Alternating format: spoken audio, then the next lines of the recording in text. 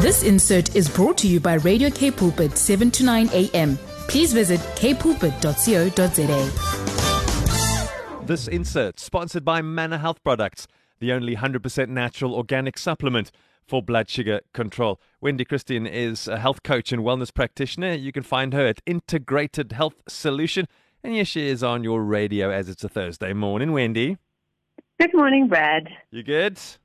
I'm very well, thanks, and you? Yeah, not too bad, thanks. Big question we're asking here this morning, as we know a lot of people struggle with the diseases of lifestyle.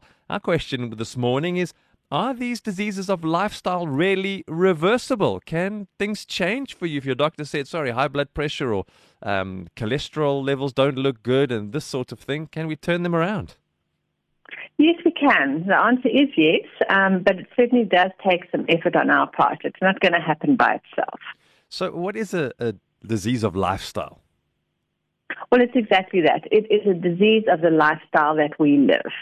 So if we have chronic diseases like diabetes, or especially type 2 diabetes, obesity, those kind of things, those are all lifestyle diseases.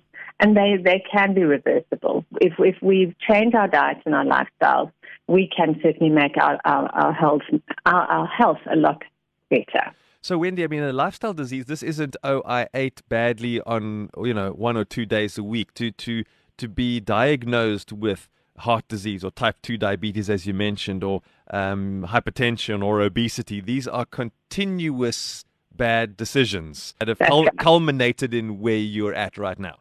That's right. And it could be decisions that have been made since your childhood, so it could be, that's how you grew up, that's how your family ate, your parents might have been diabetic or whatever, and you've learned those habits, and then you can sometimes add to your own, your own unhealthy habits as well.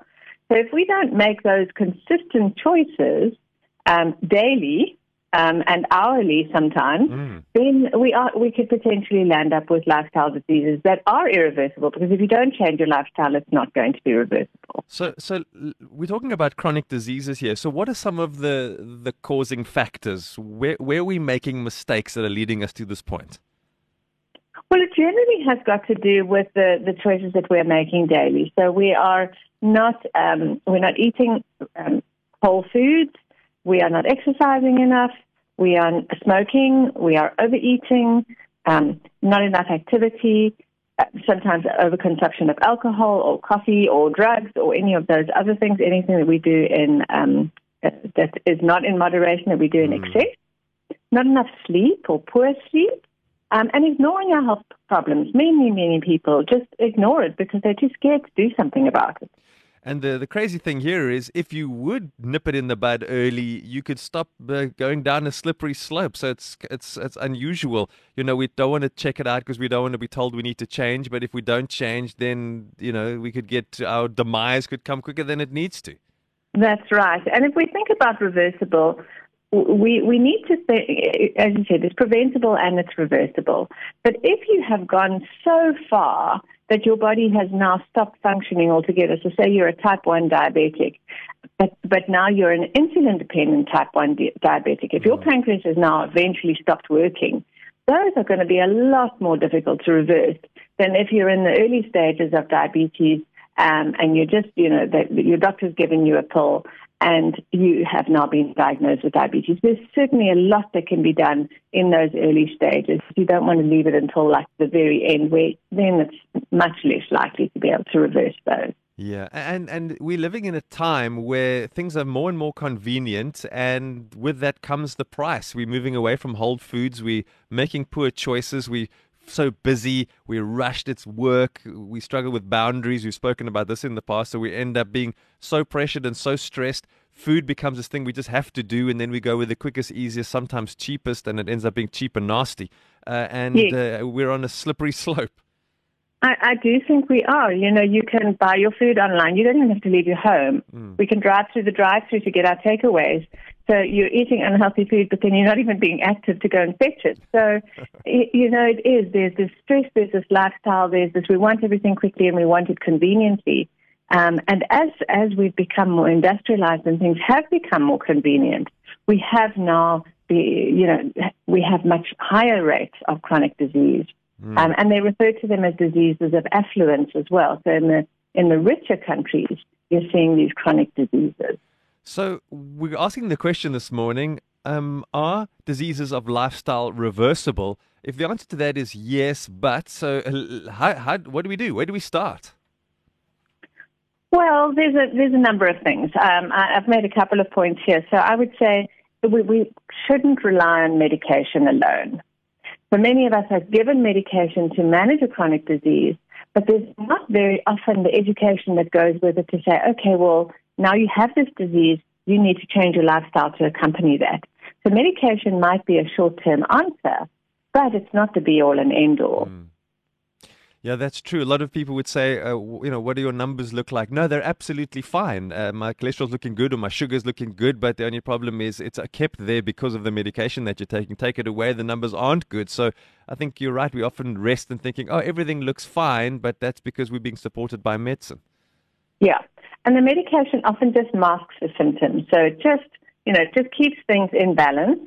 And what I've seen as well is that you have, say, you're diabetic and you have something that you're not supposed to, well, then you just take a little extra medicine. It's not really changing the lifestyle. It's not helping you to get better. Yeah, you said you've made jotted down a few more there. Run through them for us, Wendy. We love this. Such a great list. Okay, so I think the next thing would be to take an honest look at your diet and see which foods are not good for you. We all know that fast foods are not healthy. There are some fast foods that are healthier than others. But you see queues and queues and queues of people at some of the unhealthiest fast food places, not getting out of our cars to go and fetch the food, for example. Shopping online, buying convenience foods that are already packaged. Most of those are filled with carbohydrates, with preservatives, with all sorts of things that are not necessarily recognizable. If you can't see meat or chicken or fish or whatever it is and vegetables, if it's not identifiable, it's generally not a healthy option. Yeah. And we should be trying to make it a goal to eat foods that are as close to nature as possible, at least 80% of the time. And that way we'll be getting the nutrients that we need, the fiber and the sustenance to support health and to help maintain a healthier fat-to-muscle ratio. Yeah, thanks for that one. We also don't move well, or we go out once a week for a little trot around the block. And that's a good start, but that's not enough. That's right. So that's the third point, is getting active. Exercise is vital for our well-being, but it doesn't have to be in the gym. It can be in your home. It can be outdoors. It can be playing with the kids. It can be a fun activity. As long as we are moving and we're getting our heart rates up, that's the most important thing. Wendy, when we started talking about some of the causes of chronic diseases of lifestyle, poor sleep came up in your list. We always think, don't worry, we'll sleep in a few years. Now we're too busy to prioritize sleep. Yeah. And I think that's not a good approach. We do need to address our sleep issues. There are more and more people with insomnia. There are people who struggle with sleep apnea who are not necessarily aware of it. Not only do they keep themselves awake, but they keep their partners awake as well. So they need to have a sleep study if they suspect that they have sleep apnea, or address the sleep issues. We need to get enough sleep. Many of us are staying up until much too late at night and waking up way too early and not getting the amount of sleep that our bodies need. So it's very, very important to address our sleep. What else can we change, Wendy, if we want to reverse these diseases of lifestyle? We need to be reducing things like alcohol and cigarettes and drugs and sugar and caffeine, which are all very inflammatory foods. Refined carbohydrates, unhealthy fats, all of these things create inflammation in the body, and inflammation causes disease. So as soon as we have inflamed bodies, we are much more likely to develop chronic diseases. And we can manage that inflammation. The thing is, we have the power to do this. We are in control of how much inflammation our bodies give off.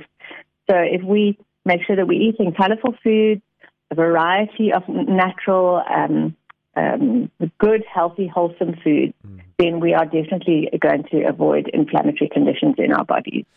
And then, Wendy, we need to know our numbers. We look at ourselves and say, okay, I feel okay. I'm sure my blood pressure is fine, or I'm sure my blood sugar levels are fine, but we don't really know until we know. That's true. So if you don't get tested, and even if you don't have a problem that you're aware of, it's still good to have a baseline. See your GP, do the basic standard tests. If there's something that you're unsure of, you can speak to a health professional. It doesn't necessarily have to be a medical doctor. It could be a health professional like myself that can guide you and help you to know, okay, these are the areas you should be focusing on. Maybe you can make these adjustments to your diet. Perhaps you need this supplement, or, you need to take these foods away, or whatever it is. At least then if you know what you're dealing with, you can do something about it. Yeah, if you don't know, you don't know, and it's for lack of knowledge that people perish. So get the information that you need. We've got this available for you as a podcast. You can listen to it again. Maybe you would like to share it with somebody in your home, in your life. We don't have to live the way we live. We can change things, but the wheel turns slowly, Wendy. In closing, it's one thing hearing all of this. It's another thing making all of those changes and doing it for more than just a week. That's right. And we have to choose things that are sustainable. And it is hard in the beginning, but you make little changes, little by little. And if you do that, you'll eventually find that you're steering yourself in the right direction.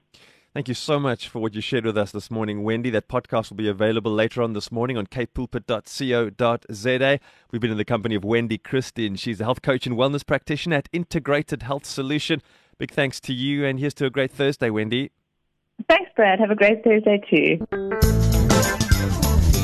This insert was brought to you by Radio K Pulpit, 7 to 9 a.m. Please visit kpulpit.co.za.